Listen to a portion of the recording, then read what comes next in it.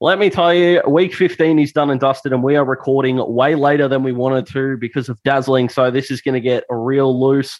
Smithy's here, who I had to put in a mental health check for the man because it's gone to shit this week. How are you, mate? It's not actually that bad. Maybe I've missed something, but I did well in the tips. Won fantasy.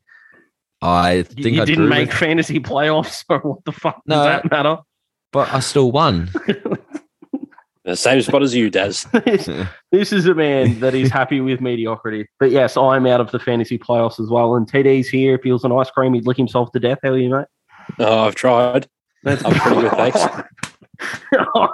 You've tried licking. I'm not even going to touch that. Don't go there.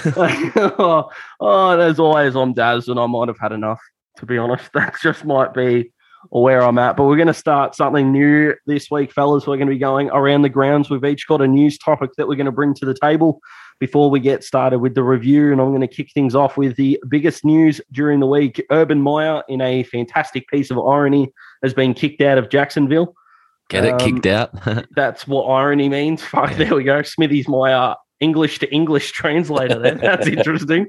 Thanks for that, mate. But I'll start with you, Smithy. What did you think of his termination before we get into who might replace him? Just the Urban Meyer, I don't know, just 15 weeks count as an era? the Urban Meyer experience, I think, is the term. I reckon Jacksonville were doing everything. Well, the Jacksonville players and people around Jacksonville were doing everything they possibly could to get him fired. Josh Lambo came out probably 2 days before he got fired and said that he kicked him and abused him at practice after missing a few field goals. And I think that was the straw that broke the camel's back, and he was out of there. He wasn't a good NFL coach. And I know some people are going to say, oh, he didn't have much to work with. You know, what did you expect in year one? But just the way he went about things was just not good. Obviously, he had that scandal in the bar with the what looked like a college girl. Not ideal for his reputation. Probably going to be the most memorable thing of his career in the NFL as well. So yeah, it's good for literally. He was just continuing his college career, I think, just in the wrong way. Yeah, so definitely a good call by the Jags. He wasn't a good he wasn't a good coach. He wasn't the right person to take that franchise forward. So and as far as sorry, I was just going to say I think they pulled the right rein. Yeah, TD, I'll get you to jump in here because the whole the people that are sticking up for Urban getting fired. What do you expect after 1 year? I'm sorry, no one's calling for Dan Campbell to get fired, and Detroit are a dumpster fire as well. That's not an excuse for me. What do you think? Same with David Culley, by the way, and Houston. It's the exact same situation. The team's 3-15. Oh, not 3-15. They're 3-12. But yeah, they will be. But they've only won 3 games. He's a first-year coach, and literally no one is talking about his job being in jeopardy. So, just wanted to add that in. Yeah, there we go. So, TD, what do you think about the excuse or reasoning that he was around? Not much. Well, yeah, I was thinking the exact same thing. Smithy said he didn't have much to work with, and that is true, but you can say the same thing about Dan Campbell, like you said, and he doesn't have much to work with as well, and they seem to be playing a lot better than the Jags are at this point. And, we all kind of saw it coming. I think we thought it wouldn't happen because it is his first year, but it's definitely the right call in my opinion. Beautiful. And we'll just touch on the 3 candidates that seem to be standing out to me as in people that are being spoken about, and it's the experts, if you will, are going down the road that Smithy actually brought up a month ago in Eric Bieniemy. So, Smithy, if you actually get him over the line, I think he owes you a thank you. It'd be huge. I think he's a great candidate. I'm surprised he hasn't got a head coaching job yet just because his resume is outstanding. But I think he'd be fantastic working with Trevor Lawrence. And NFL analysts supposedly are talking up Byron Leftwich, the Bucs offensive coordinator. TD, what do you think? Yeah, whenever you've got an offense as good as the Bucs, it's going to gain attention, and there's always the risk of going offensive coordinator to head coach. But when their offense is performing the way it is, you just have to take the risk, and I think that's what the Jaguars have to do. They have to grab an offensive coach because you've drafted Trevor Lawrence as the future. You're going to have to build around him and make this an offensive team. Yeah, definitely. And then we've got the 24/7 media, which Smithy, you and I on the NBA episodes that we do, and the three of us have touched on how frustrating it is when people seem to just spew things out. Doug Peterson is a name that keeps coming up so much. Smithy, you've just given me a snort of derision there, but I keep seeing it, and on face value, I thought, let me put in the proper research here. And then I do the research, and then I think of just 3 words. Why the fuck? Smithy, take it away. What do you think? Yeah, this would be Urban Meyer 2.0. This is just, you need a young coordinator to build with the franchise. This would not be a good move. His exit from Philadelphia was so ugly. And you don't want, the franchise is already toxic enough as it is. You don't want to bring someone who has been in a toxic environment and probably still has the stains of a toxic environment and bring them in. It's just going to be not good. TD? Yeah, I agree. You're not going to want Doug Peterson in there at all. He's obviously won a Super Bowl as a coach, but there was a lot of talk about his coordinators doing a lot of that work. I don't agree. You obviously have to be a good coach to win a Super Bowl, but the last few years of his career in Philadelphia, as you said, were pretty ugly. And I don't think you with Jacksonville, you probably want to steer clear of anyone like that. You just want to start fresh. Don't take a risk on someone who has had a past of things getting ugly. So I'm interested to see where they go. Bang, I like it. All right, Smithy, what have you brought to the table tonight, my friend? Yeah, so one of the key symptoms of old age is grumpiness. And as we would know via the group chat this evening as I was attempting to rush home. So, yes. Yeah. One of the signs of aging is grumpiness, anger, and a short temper. I think that's pretty synonymous with older gentlemen who can lose their cool pretty easily, get really frustrated. And we actually saw it in the flesh in the NFL on the weekend with Tom Brady. The old man showed his cranky side in, I think it was his first shutout loss of all time. The first time he's been shut out ever. Third. The third time, was it? Yeah, first since 2006. First since 2006. There you go. So, yeah, really ugly scenes. There was vision of him running over towards the bench, yelling at New Orleans coaches and players to go fuck themselves, which was interesting. And he absolutely destroyed a Microsoft Surface Pro while watching game tape like an 8-year-old kid would smash their iPad after dying in Fortnite. So my question for you guys and sort of the topic around this is, do you think Tom Brady is going to be punished equally to someone else in the league for doing the exact same thing? Because I feel like he's going to get off pretty scot-free because he's the golden boy. If someone like, I don't know. No offense to whoever Smithy names here, by the way, he doesn't mean it. No, I've got just bringing up a random player. Like if someone like, let's just say Cam Newton, because he's the first person who popped in my head. If Cam Newton did that in a Panthers game, would he get the same punishment as what Tom Brady's going to get? That's my discussion point. Go for it, TD. No, I don't think so. Because when Brady does it, people look at it and go, oh, he's competitive. Look at how competitive he is. He doesn't want to lose. This is how losing affects him. And if someone like Cam Newton does it and they go, oh, crybaby, you're exactly right.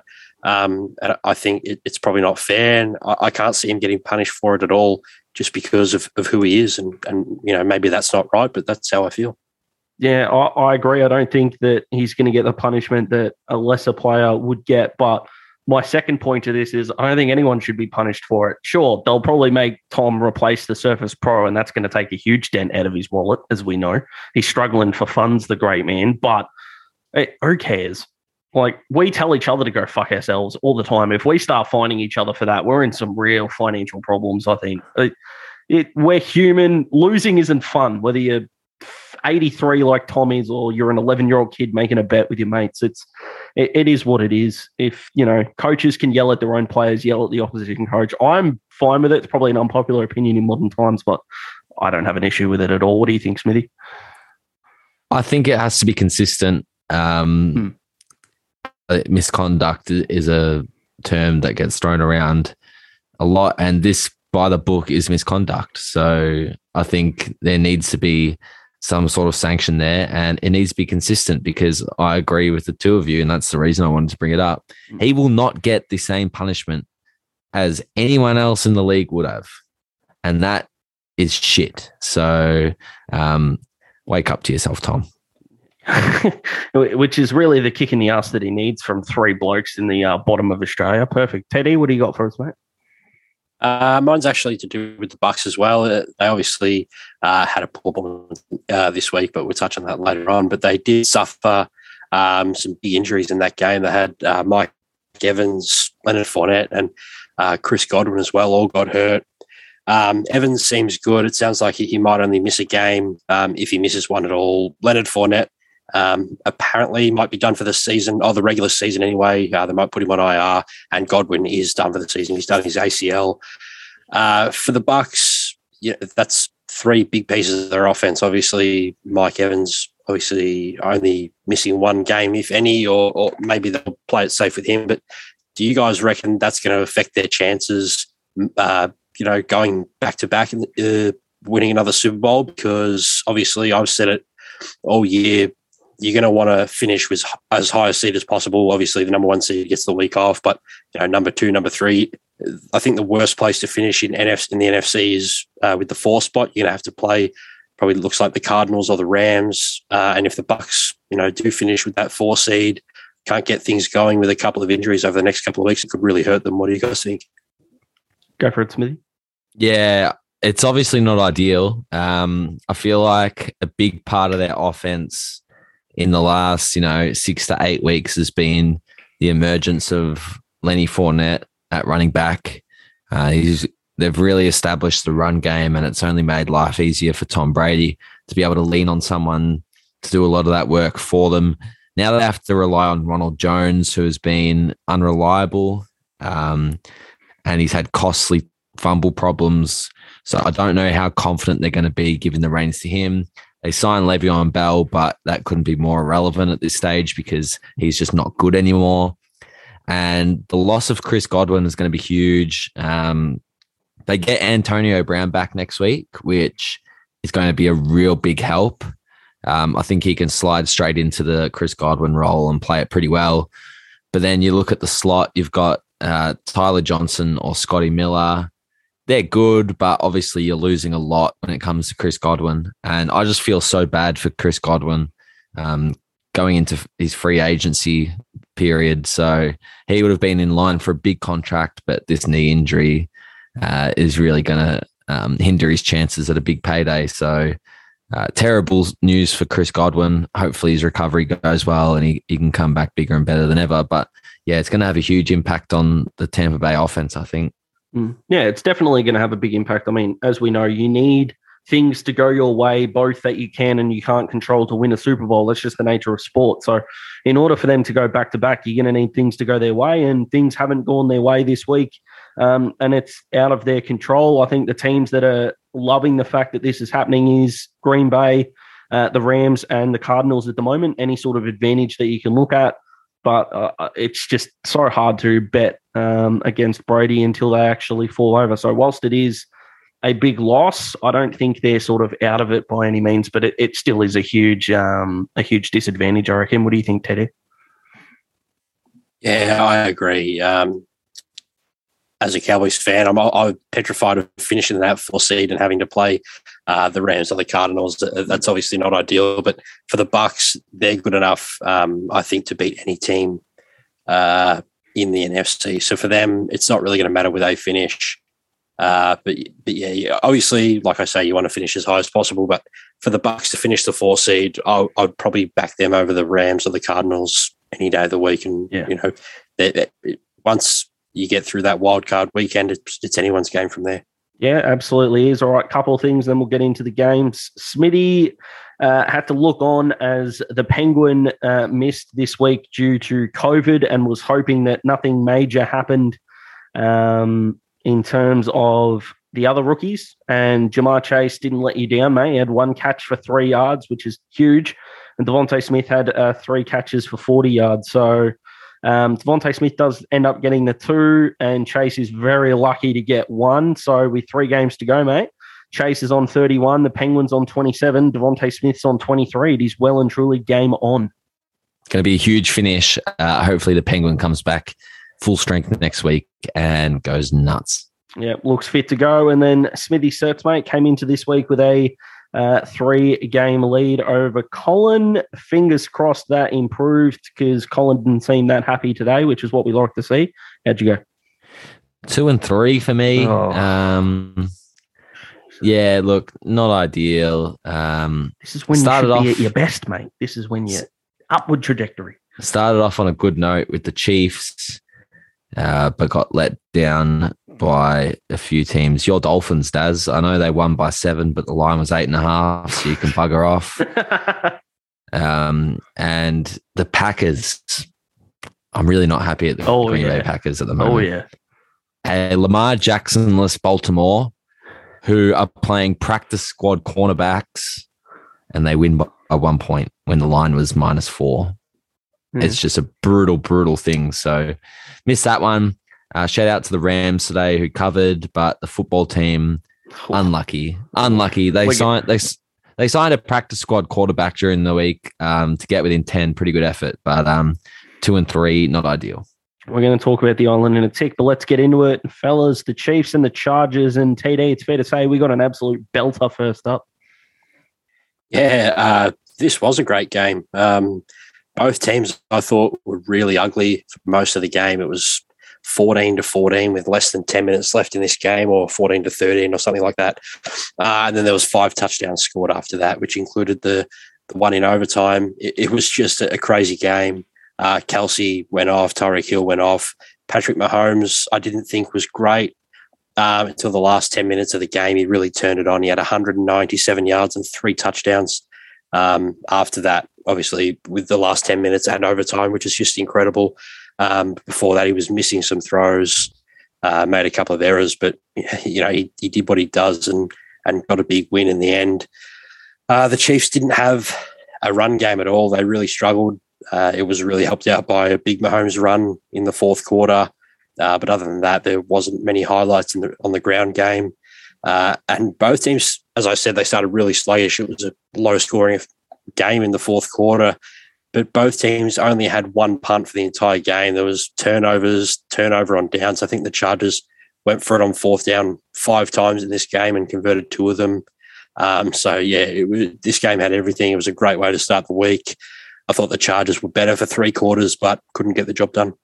No, they definitely couldn't get the job done. Smithy, do you think that the Chargers are going to get to the end of the year? And we've spoken about how sort of frustrating that it's been with their defense, but do you think these 4th down conversions are going to cost them in the end, or do you think it's just a flip of the coin, and if they don't go for it, they might become a passive team? Where do you stand? I like trusting your quarterback. I like the message that it sends. But like everything, there's a time and a place for it, and you've got to know your limits. If you're going for 4th down and 6 in your own half, then you should probably think twice about what you're doing. So overall, I like it, but I think it could bite them on the ass. But it was a beautiful game, this one, and as fans, that's all we can ask for. Like where the Chargers are at as well, the 3-year Super Bowl predictions just coming up beautifully because they're playing in big games and playing well. Let's move on to the Colts and the Patriots. Dazzling picked the Patriots, and about 6 minutes into this game, I knew I was wrong, and I was frantically trying to somehow change my tip, but they wouldn't let me, which is fine because sometimes you just need to cop the fact that you made a mistake, and I definitely did here. Smithy, you've been you were anti a Carson Wentz-less Indianapolis Colts in the preseason, it must be said. And you said when he comes back, it'll make a difference, but you didn't think it was going to be a great difference, but right now they're playing great football. Yeah, I didn't see them being this good. I'll put my hand up right now and say that. Defense has been, I think it's the emergence of Jonathan Taylor that really sort of set me apart from believing in the Colts and not believing in the Colts. I was skeptical in the preseason about Jonathan Taylor being this big top 5 running back. I thought he was aided by a really cruisy end of season schedule last year. He was pulling off big games against really bad run defenses, and I wasn't ready to buy into him doing that consistently all season, but he has definitely put egg on my face. He's the best running back in the NFL right now, and I feel very confident saying that.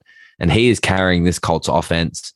The defense is making plays. They lead the league in fumbles forced, I believe. So they do a really good job at creating turnovers and punching the ball out. And I just knew that this Patriots run had to end at some point. It was getting way too good to be true.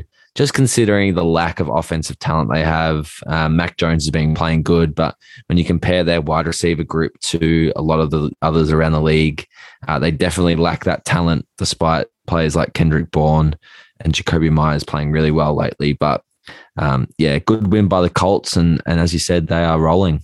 They definitely are. TD, is the Patriots loss one that they had to have, or is it a more concerning one down the road? Where do you stand? I don't think it's one they had to have. I don't think it's too concerning either. I thought it was a good opportunity for Mac Jones to show what he can do in a game that doesn't suit him. Obviously, playing from behind, doesn't suit his game style, and I thought he did really well.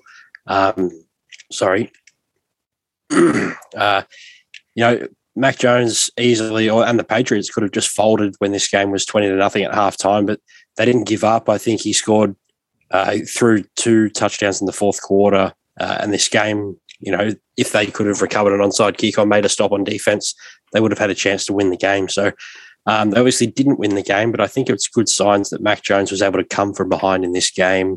Obviously, Jonathan Taylor finishes off with that long touchdown that ended the game. Funny in this game, the Colts ran the ball the entire first half, just about, decided not to throw the ball. And then in the second half, they're in a position to run the game out. And that's when they started throwing the ball. That's where the errors came from Carson Wentz, like we've said all season. You want him in it as little as possible, probably. And, he threw a couple of balls that probably should have been intercepted. One of them should have been returned for a touchdown, but just couldn't grab it. I think he did end up throwing one in the end that nearly flipped the momentum of this game, but the Colts did enough to win the game. And, that was a game they had to win, and that's what they did. Yeah, definitely. I think if you're a Patriots fan, you're not too upset with this one. But speaking of upset, Smithy, your Panthers, mate, it was kind of the result we all thought was coming, 31-14. It was probably a fair score to guess coming in. So even though expectations were suitably met, what are you feeling right now about this performance? Yeah, fire the tank up. Let's throw all the fuel in the tank and let's just lose out and get a higher draft pick. This team's a dumpster fire, and it's bad when I didn't even wake up to watch this game. Oh boy! I woke up to watch. I woke up at 3 a.m. to watch preseason games earlier in the year, and I couldn't even set the 5 a.m. alarm to watch a regular season game. That's how bad it's got. So that's it. You could just end your analysis there. That's pretty perfect. Yeah, I am fucking off them. He's done, TD. The Bills, again, with a win that sort of is at everyone's expectation level, there's probably not too much to read into it, do you think? No, not really. These are the games the Bills are going to win. They've just got to move on. I think the Patriots this week, they obviously lost to them a couple of weeks ago. But I think this is a game they really have to win. I think they're the 7th seed in the AFC right now, and if the Browns had have won yesterday, which we'll touch on later on, they would have been out of the playoffs at this point of the season, which is just incredible.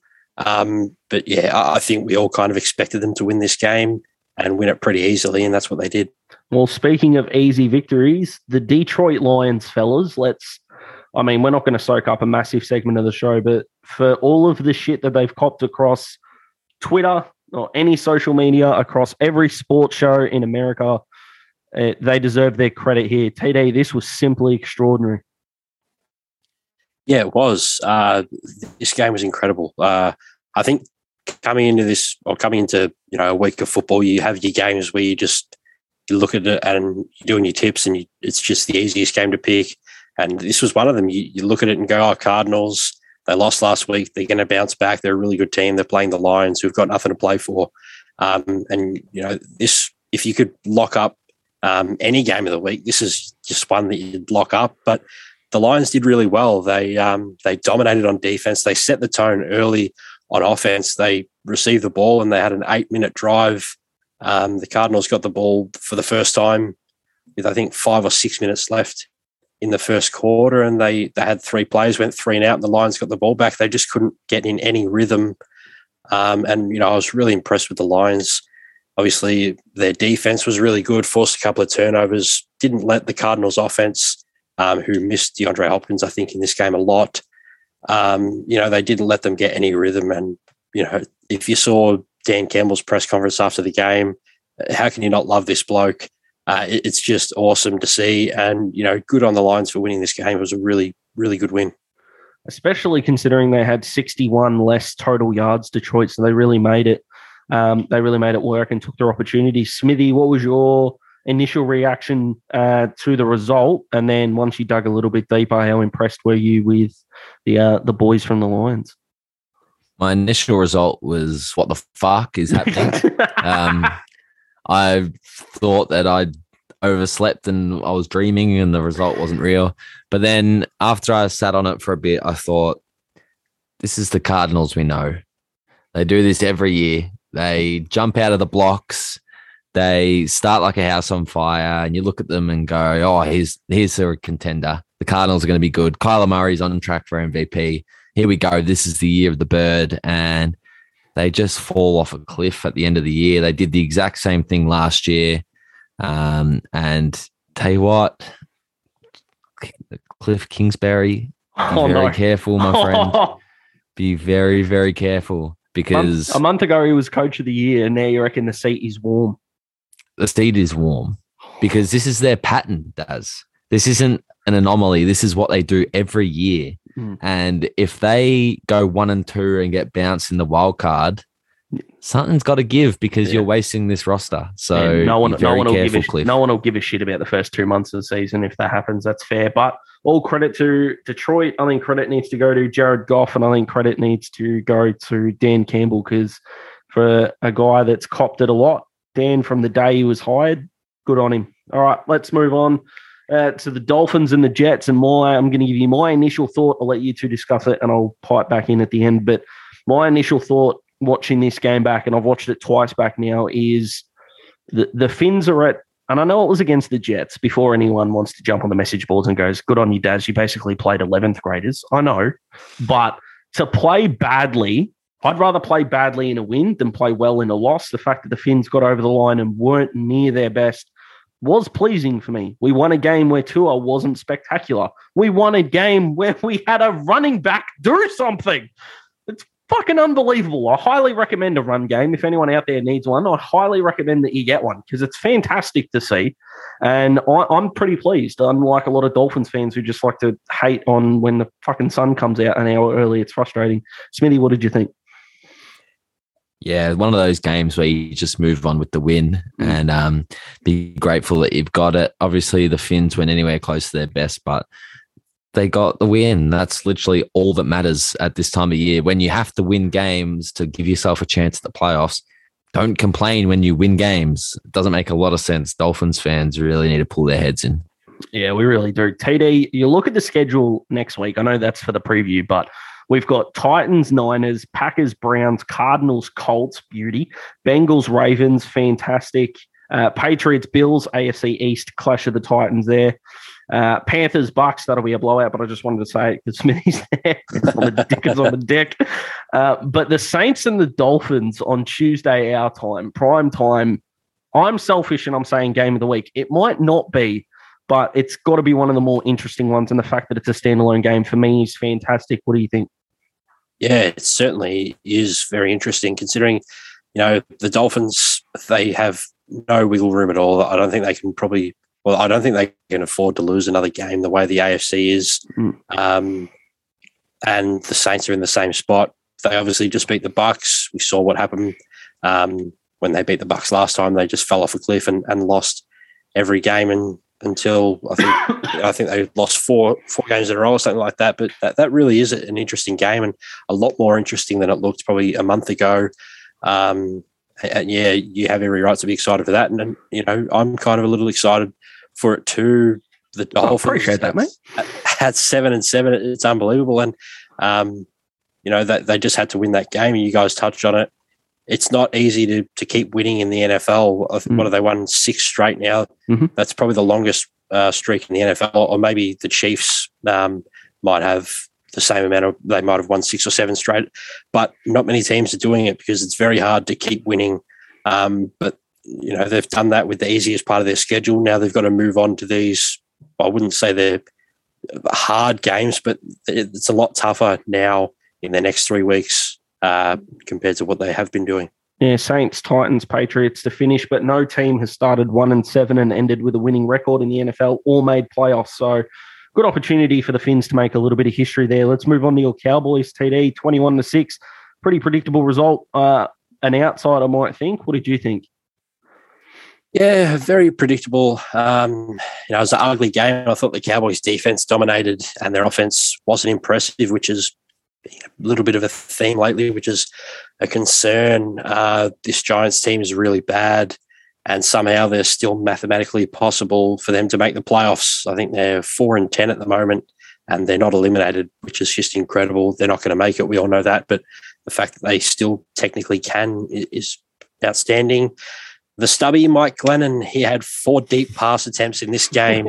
He went 0 for 4 with 3 interceptions. And I'm pretty sure I read that was the first time in NFL history, or at least since next-gen stats have been recorded, that a quarterback's had 4 or more deep passes and finished with 3 interceptions. Ugly viewing for Giants fans there.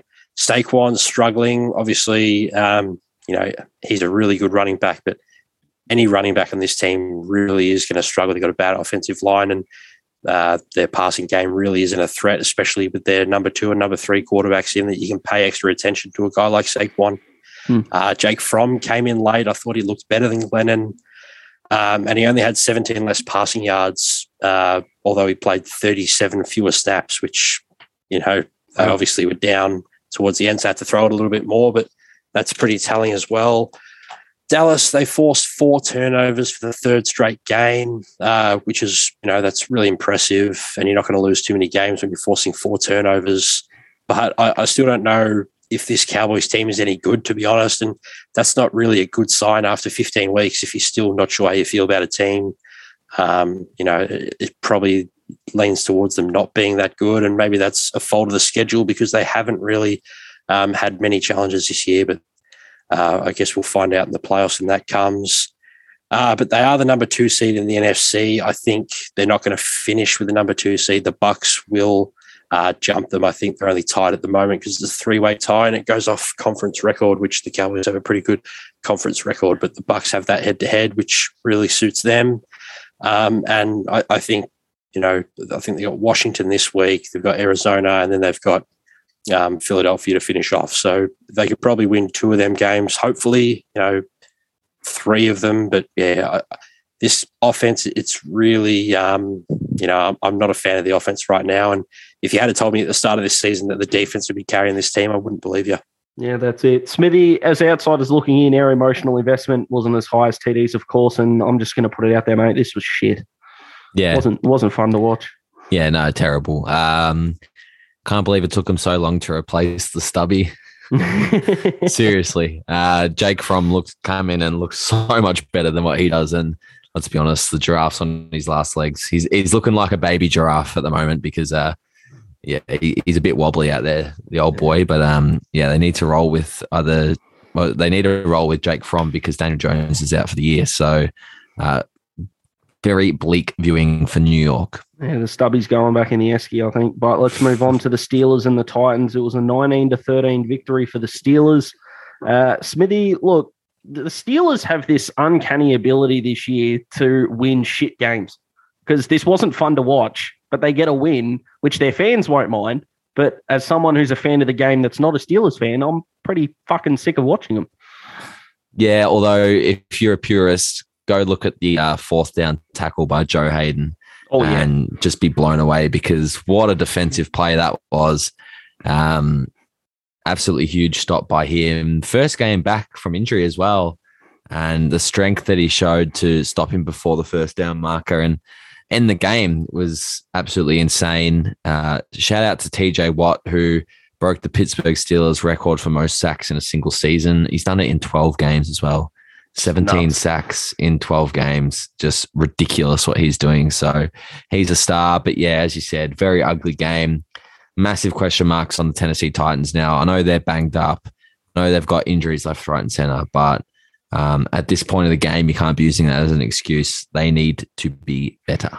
Well, my feeling is, and Teddy, I'd love for you to jump in after I make my point here, is the first thing you've got to do as an organisation, I feel like, is go, can you win a Super Bowl with our quarterback? And if the answer is yes, you do the rest of the roster as you think you see fit. And the Tennessee Titans are not winning a Super Bowl with Ryan Tannehill, even if he does have Derrick Henry. Because if push comes to shove and you need Tannehill to win a game for you late, I don't think he can do it. Is that a bit of Dolphins fan talking, or do you agree? No, I think I agree. But if you asked most people, maybe Tennessee fans coming into this year, you probably thought maybe they are a chance if everything goes right to win with Tannehill because he was playing well last year. But it goes to show how much pressure Derrick Henry does take off him. But yeah, he's really struggling, and the Steelers, I thought, they started really slow, which is a very bad habit for them at the moment.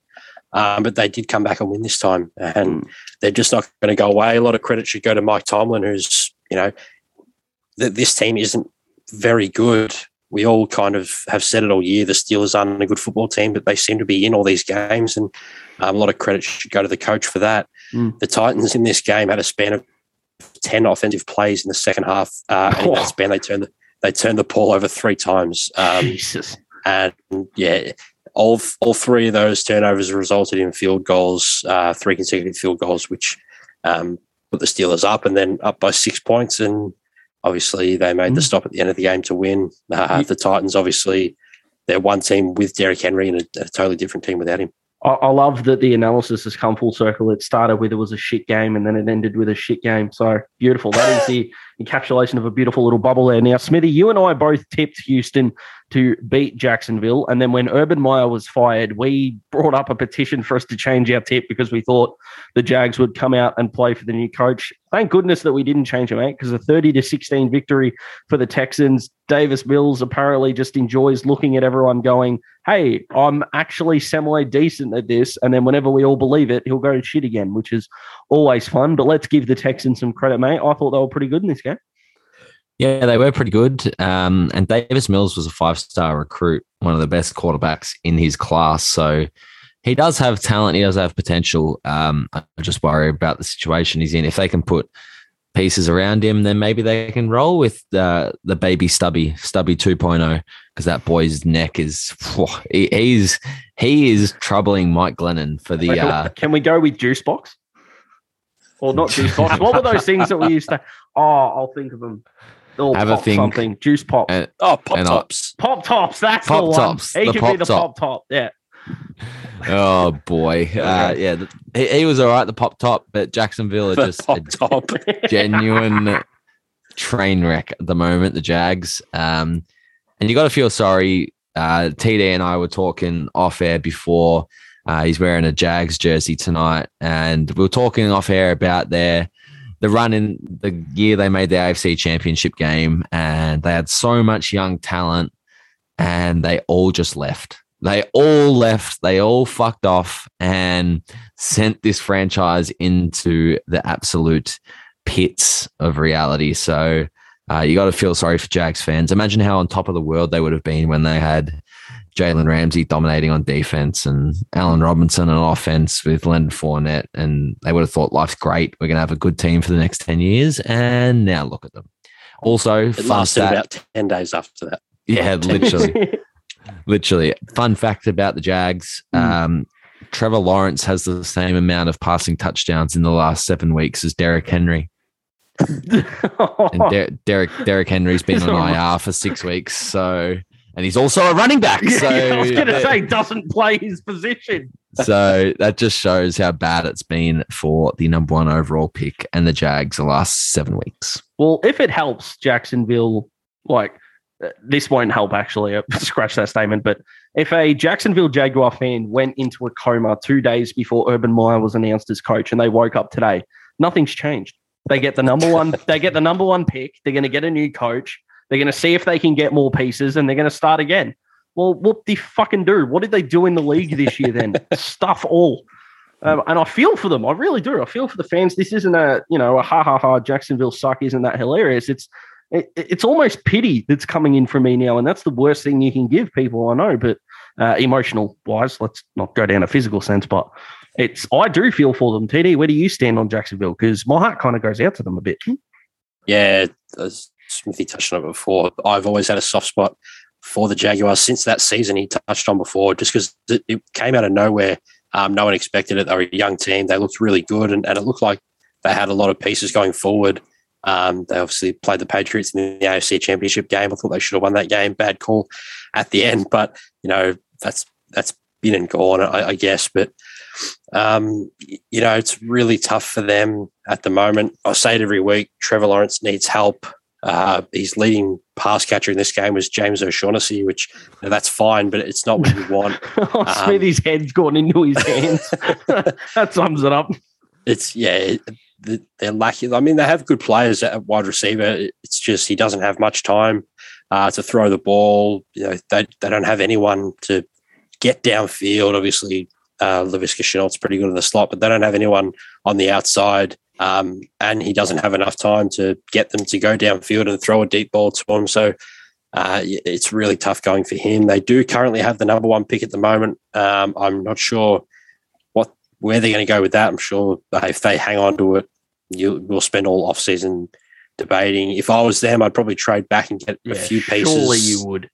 You have to. Then they're not one player away from really contending. They're a lot of players away, and you just have to try and get as much talent in as you can, especially on the offensive side of the ball. And that's what I would do. But, we'll get into that in the offseason, I guess. Yeah. Well, let me ask you, actually, we'll bring it up now. Sorry to cut you off, but I'd love both your opinions here.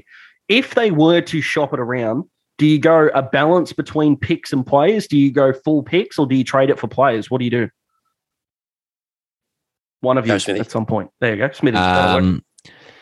I think you just acquire more picks, in my opinion. But I wouldn't be trading down. And I'll tell you why. Please do. There are some generational talents at the top of the draft this year at positions of need.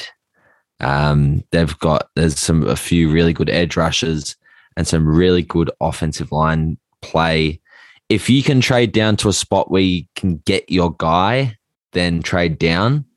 But I don't think getting the number 1 overall pick this year is a disadvantage in any way. I think an Aiden Hutchinson or a Kayvon Thibodeau would be a generational type plug and play outside edge player like a Myles Garrett, who has been awesome for Cleveland. So I wouldn't be rushing to trade out of it unless you get a king's ransom.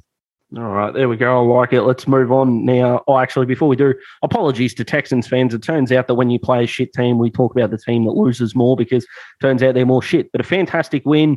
And to all the fans out there who we know are suffering at the moment, if Deshaun does go, you'll get pieces in. I actually think Houston are going to be okay and moving an upward trajectory in the next season. Smithy, if there was a game that you were looking forward to get your mental health right, it would be the Bengals beating the Broncos, which they did, but it wasn't much to look at. No, it wasn't pretty, but the result was all that mattered. I do want to give my best wishes to Teddy Bridgewater, who suffered a pretty nasty injury. I have criticized his play at times this year, and it's been purely about his play. He seems like a very good person off the field and a really likable character. And no matter what I think of a player on the field, I never like to see injuries like that. So hoping he's okay. Hopefully he recovers well and can get back on the field as soon as possible. But yeah, this was an ugly game. But the Bengals winning ugly is a really good sign. I was going to bring that up. Yeah. Them not having to score 30 to win the game, really good. I liked their defense. I've liked their defense all year.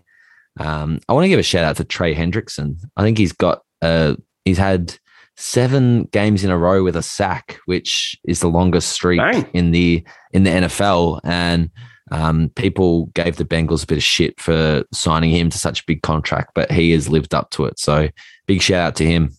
Beautifully spoken, mate. I like it. TD, let's touch on the Bengals because they're the more sort of talkable team at the moment. If the Bengals do make the playoffs, I know probably statistically it looks a bit unlikely, but go with me here. Are they the type of team that if you're a top team in the AFC, you'd want to face, or do you think they could be dangerous potentially?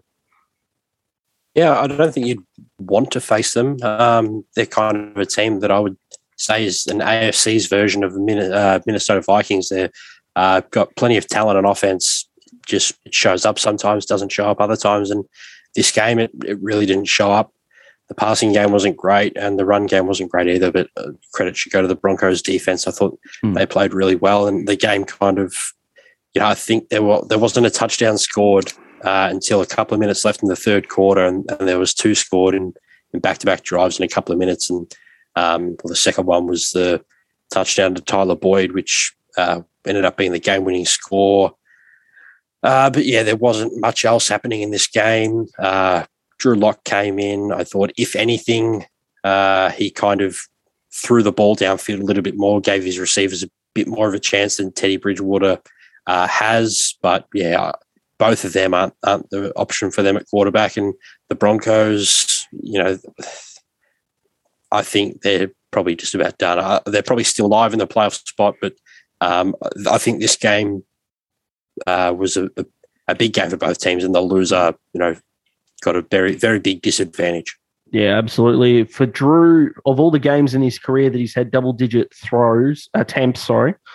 passing attempts, this was the 4th best quarterback rating he's received for his career, and he only had 6 completions. So think of that what you will, but it was a 15-10 win, a good one by the Bengals. Let's move on. Just quickly, yeah. I thought about putting money on him for MVP at the start of last season, so lucky I didn't. That's all I'll say. And welcome back to financial advice featuring TD. It was him and Kyler Murray, and Kyler Murray turned out to be all right. Obviously didn't win it, but oh boy, all right. Drew Lock, no, I wouldn't have thought so. Goodness me, the Niners had a predictable result against the Falcons, 31-13, mirrored score there, which is always nice to see if you give a shit about that sort of thing. The Niners are that team that, Smithy, you said, I'll start with TD, but Smithy predicted the Niners would make the Super Bowl. And TD, if there was an outsider team in this league that could go on a massive postseason run, it's the Niners for me. What do you think? Cowboys for me, but Niners not an outsider. They're the 2 seed. Yeah, well, you know who I reckon could win the 100 meters? That Usain Bolt guy looks quick. He could do some damage here, I think. Fucking hell. Well, that's just stupid, Daz. But yeah, I do agree that the 49ers are playing really well. Plenty of weapons on offense. George Kittle obviously is in some really good form. He's obviously, we all know he's one of the best tight ends in the NFL, but he really is playing like it lately, having some big catches. They also have Deebo Samuel, who's not being used as much in the passing game. He's being used as more as a runner, but he's still having a big effect on games. The Falcons, I think they forced a turnover or recovered a fumble or something on the first drive, and I think they did score a touchdown straight away, and it looked good for them. But the score, obviously, at the end of the day, 13-31, they were no chance. But the Falcons now, they can the fans can kind of stop hoping that they're going to make the playoffs and maybe go on a run. That's ended now. The 49ers, they're in the opposite direction. They're sitting nicely in the playoffs right now, and they're going to have a couple of tough games coming up. But, yeah, this game kind of went the way everyone expected it to, I guess. We did say that the 49ers are a much better team than the Falcons, and that showed in this game. Yeah, definitely. Smithy, I called the Falcons the most boring team in the league only a couple of weeks ago. Fair to say it's one of those predictions that I think I was spot on about, because I don't even think Falcons fans give much of a damn at the moment. Yeah, they stink. The NFC East outside of Tampa Bay just reeks at the moment. I mean, the Saints have their days, but the Panthers and Falcons, boy, it's not pretty. If we were doing a stock market segment, I would be buying the 49ers at the moment. Yeah, I just love what they're doing. I love selling the Chiefs just quickly. Go put your money on the Chiefs for the Super Bowl. Now that TD said that, but I love what they're doing offensively. Deebo Samuel chef's kiss. His role in that offense is just incredible. And George Kittle is a monster. So, I'm picking up what the Niners are putting down. Beautiful. I like it. Let's move on. The Packers and the Ravens. And let's face it, if Tyler Huntley had found Hollywood Brown instead of trying to find Mark Andrews for a 2-point conversion, we're talking a completely different story. But let's start with the Packers, TD. Sometimes all you got to do is win to finish off the season, and they did it here, albeit it was closer than what they thought it would be, especially with about 6 or 7 minutes to go. Yeah, it's definitely a lot closer than they thought it would be, I guess, and you'd hope they wouldn't have thought they would have had an easy win, but I think most people expected them to have an easy win or at least an easy time in this game. I locked up the Packers. I thought they'd do this pretty easily, and halfway through the fourth quarter, it looked that way. I think they're up by 14 points, and they looked to have just about finished the game. The Ravens obviously came back, and I thought Tyler Huntley was incredible, which we'll touch on later on, just a bit of a sneak preview. But, it was another questionable call from John Harbaugh. He went for 2 again. Instead of kicking the extra point to tie the game, it happened a couple of weeks ago against the Steelers, and it cost them in this one. We've said all year we love aggressive football, but like I said, it didn't work against the Steelers 2 weeks ago, didn't work this time, and now they've lost 3 straight games. 2 of those they could have sent to overtime, and this year, the Ravens are 3-0 in overtime, so they have to like their chances going to overtime. Surely you look at that and go, we haven't lost in overtime. Basically, overtime's 50-50. If you're going to send each of those games to overtime, you'd say they probably win one of them. But now they've lost both, and I think they're a really big chance of missing the playoffs, actually, the Ravens. Yeah, you've almost got to say that the Ravens have only got themselves to blame, Smithy, because the odds of them taking both those games to overtime and then losing both is only 25%. Yeah, I said it before with the Chargers. I like trusting your quarterback, but time and a place, man. Take the game to overtime. Reset. It's very hard to get a 2-point conversion to win the game. And I think you've just got to play the percentages, kick the extra point. Justin Tucker's not missing an extra point. So you're guaranteed to go to overtime rather than putting the game in the hands of the football gods, I guess. Questionable coaching. I'll tell you who did enjoy it, the Dolphins fans. Oh, yes, please. Baltimore, keep going. Fantastic. Good win for the Packers as well. Aaron Rodgers is humming along beautifully. Now, if you like defensive football, I think there would have been a few purists who would have had stiffies watching New Orleans, fellas, because this was a genuine defensive masterclass. Oh, no. This was a defensive masterclass, so let's give them all the credit in the world instead of shitting on Tampa for a bit. TD, take it away. Yeah, well, the Saints, their defense was great. Thanks for repeating my point. Incredible in this game. And, on the other side of the ball, their offense was shithouse. It's kind of one of those games. Let's give them their credit. Their offense was shithouse. No, like in a game where you've absolutely shut out the Buccaneers, you've scored 9 points. And if you play the Buccaneers, again next week, and you're only going to score 9 points, you're going to lose. So it just goes to show where this Saints team is at. They've had a good win, but only scoring 9 points, I don't like it. But they've swept the Bucs. That's 2 straight seasons they've swept the Bucs. Tom Brady, as a Buccaneer, hasn't beaten the Saints yet.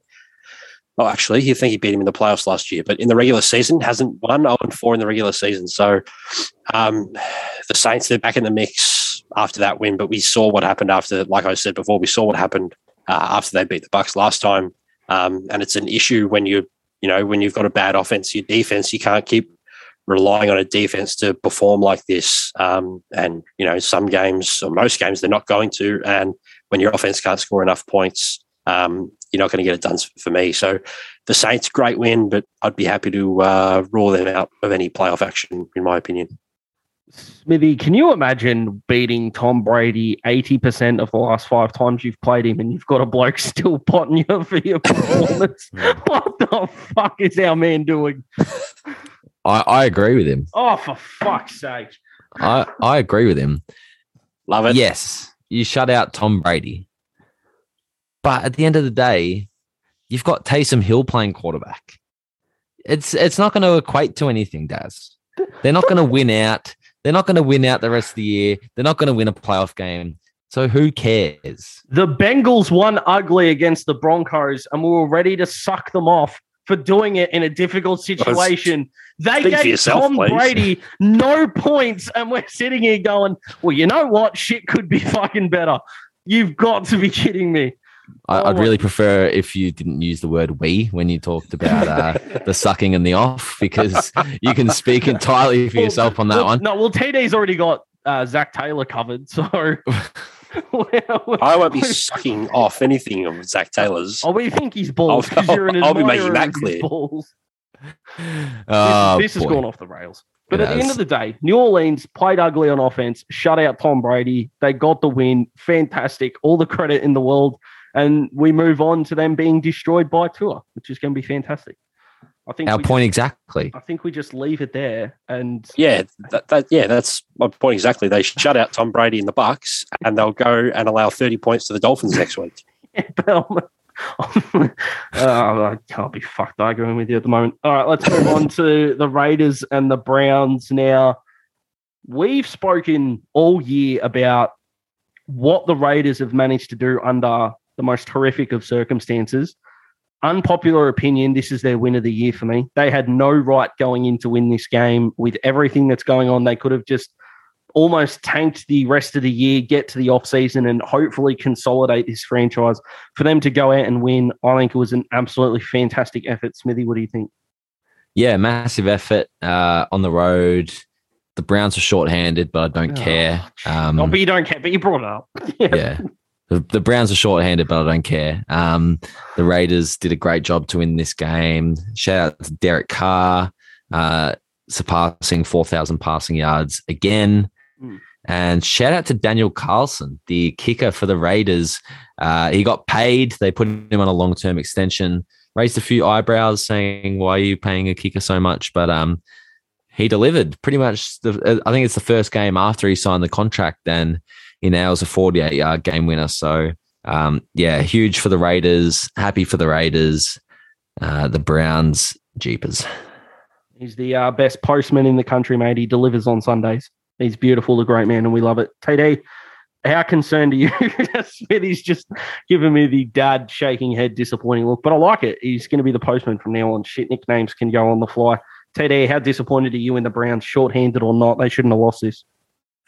Yeah, they really shouldn't have. They started really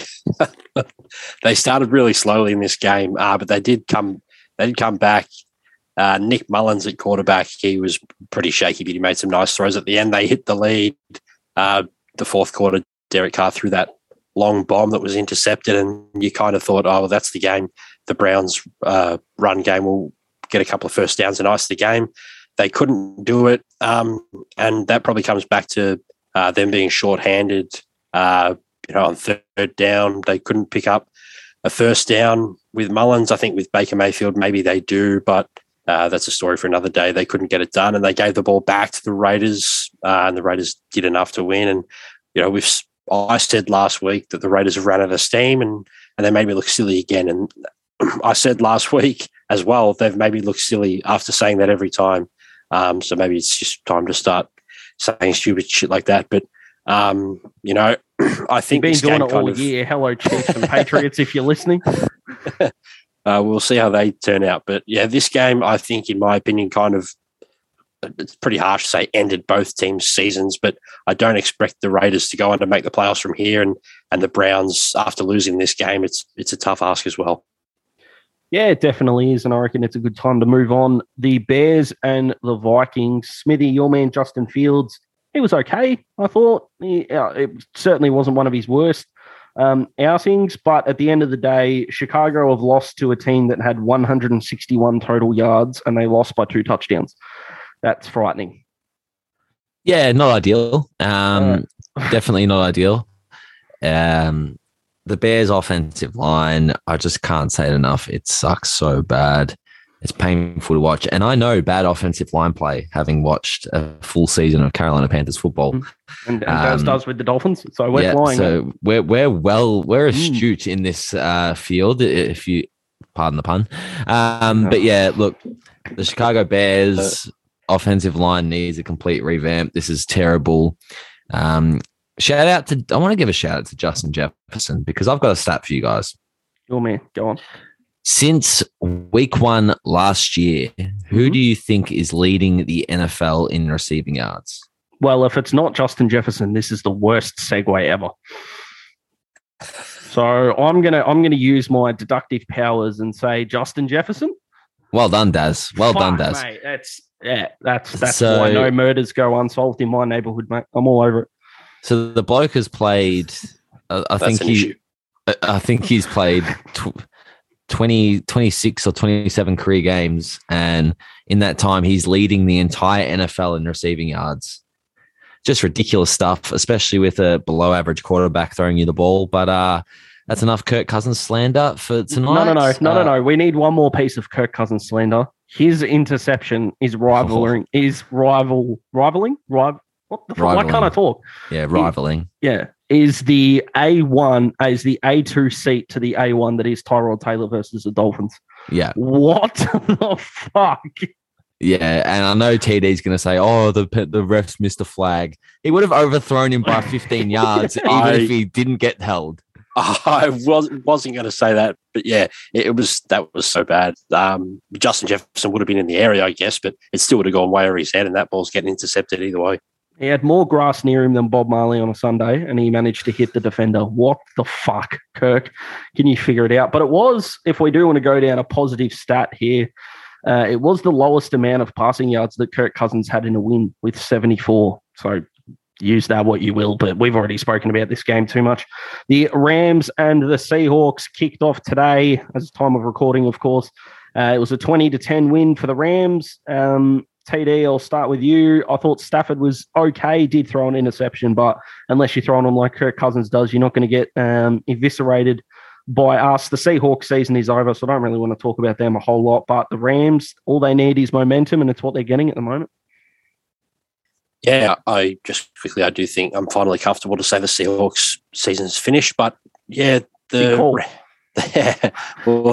Rams, they're trending in the opposite direction of the Cardinals right now. A couple of weeks ago, it looked near impossible that the Cardinals would lose their lead in the division, and the Rams maybe could take that. But I think they're only one game behind. I think the Cardinals have a much better division record, so the Rams are going to probably have to win.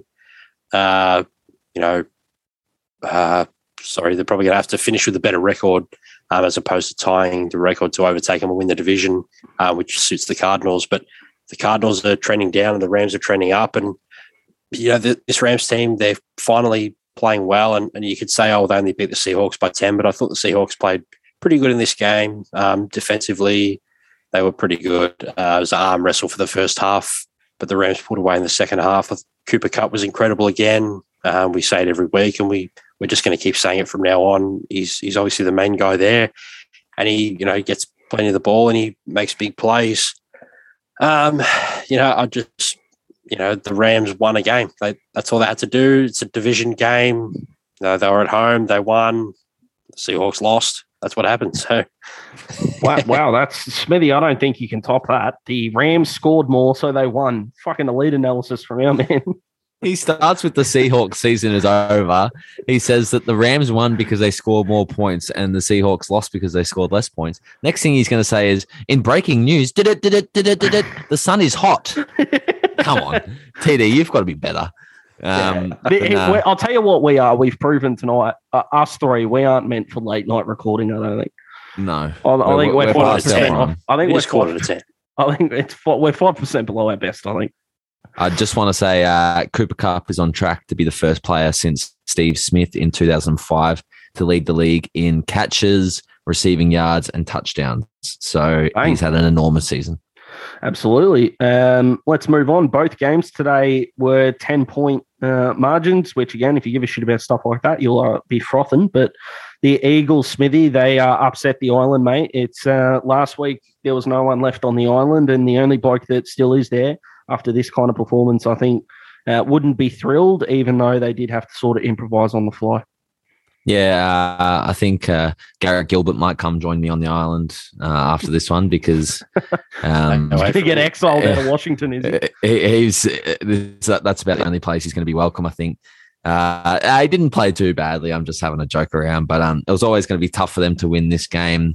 Going into Philadelphia with a bloke they signed off a practice squad 4 days ago, wouldn't have known a lot of the playbook. It didn't help that the Eagles' run defense was just elite in this game. Antonio Gibson couldn't get anything going on the ground, and that forced Washington to put the game into the hands of Garrett Gilbert, which is not what they would have wanted to do. In an ideal world for them, they would have leaned on the run, given Antonio Gibson 25 plus carries and tried to ground and pound the game out, but didn't go that way. Their defense played pretty good, I thought, created some turnovers, but Jalen Hurts played well in this game, and the Eagles have definitely outdone themselves in terms of my expectations for them this year. So they should be pretty happy. And with 3 first-round picks, they're destined to be a pretty good football team next year, I think.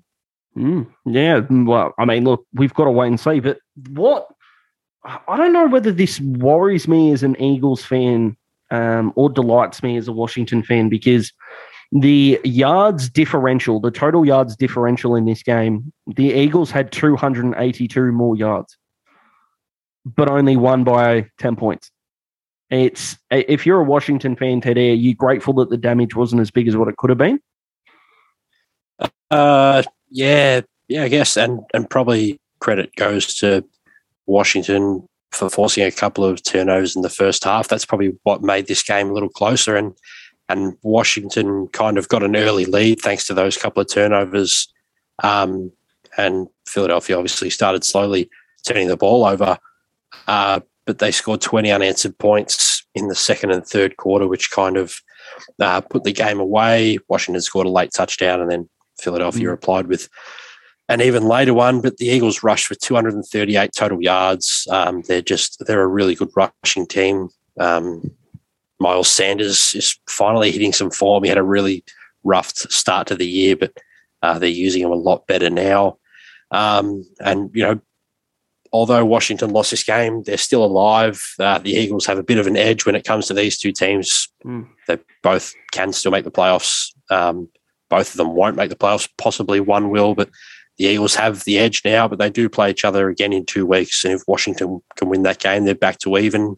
And it's just going to depend on other games. But Washington, coming into this week, had a playoff spot, and now they have picked 10 in the draft. So that's just how close this season is, that they had a playoff spot, and now if the season ended today, they'd be picking 10 in the upcoming draft. So that's incredible. Yeah. And it shows how close the league is this year, because I think with 3 games to go, or in last year's and previous year's format, there'd only be 2 weeks to go. There's only 1 or 2 teams that have clinched a playoff spot, which is just incredible. Yeah, statistically, there are 27 teams that can still make the playoffs, which came out today. It was extraordinary. All right, TD, we need to announce our Week 15 piss takers, and then we need to get the fuck out of here. So take it away, mate. Who took the piss during Week 15, and then we will look forward to the Week 16 preview. Yeah, well, quarterback this week, it was Tyler Huntley. I thought he mimicked Lamar perfectly in this game. I said it last week, he's the perfect backup for Lamar. And it probably was the best game for a Ravens quarterback for over a month, in my opinion. Lamar has been struggling, and I won't go as far as some other idiots to say the Ravens should stick with Huntley over Lamar, because, yeah, I have heard that this week, and that's a horrible, take to have. But he played really well, and that's 2 games in a row where he's played really well. And in a game where I thought they probably could have been blown out, he gave him a chance, and they just missed at the end to win the game. He made some nice throws, and he's really quick on his feet, can move around defenders. I think he had 2 passing touchdowns and 2 rushing touchdowns, so that was good. Beautiful. Running back, what's that? Yeah, no, just beautiful. That was dazzling stick of approval there, mate. Yeah, running back this week is Craig Reynolds, and for those who haven't heard of Craig Reynolds, he's the running back from the Lions. He had a breakout game in this or at a breakout game this week. It's his third season in the NFL. It's only his second game this week with more than one carry in a game. Couldn't get a touchdown, which would have been nice for him, but he was a big reason the Lions won.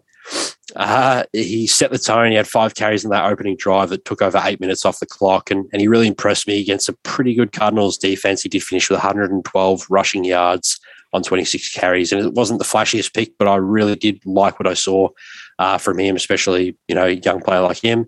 Wide receiver Cooper Kupp, he makes it really easy to pick.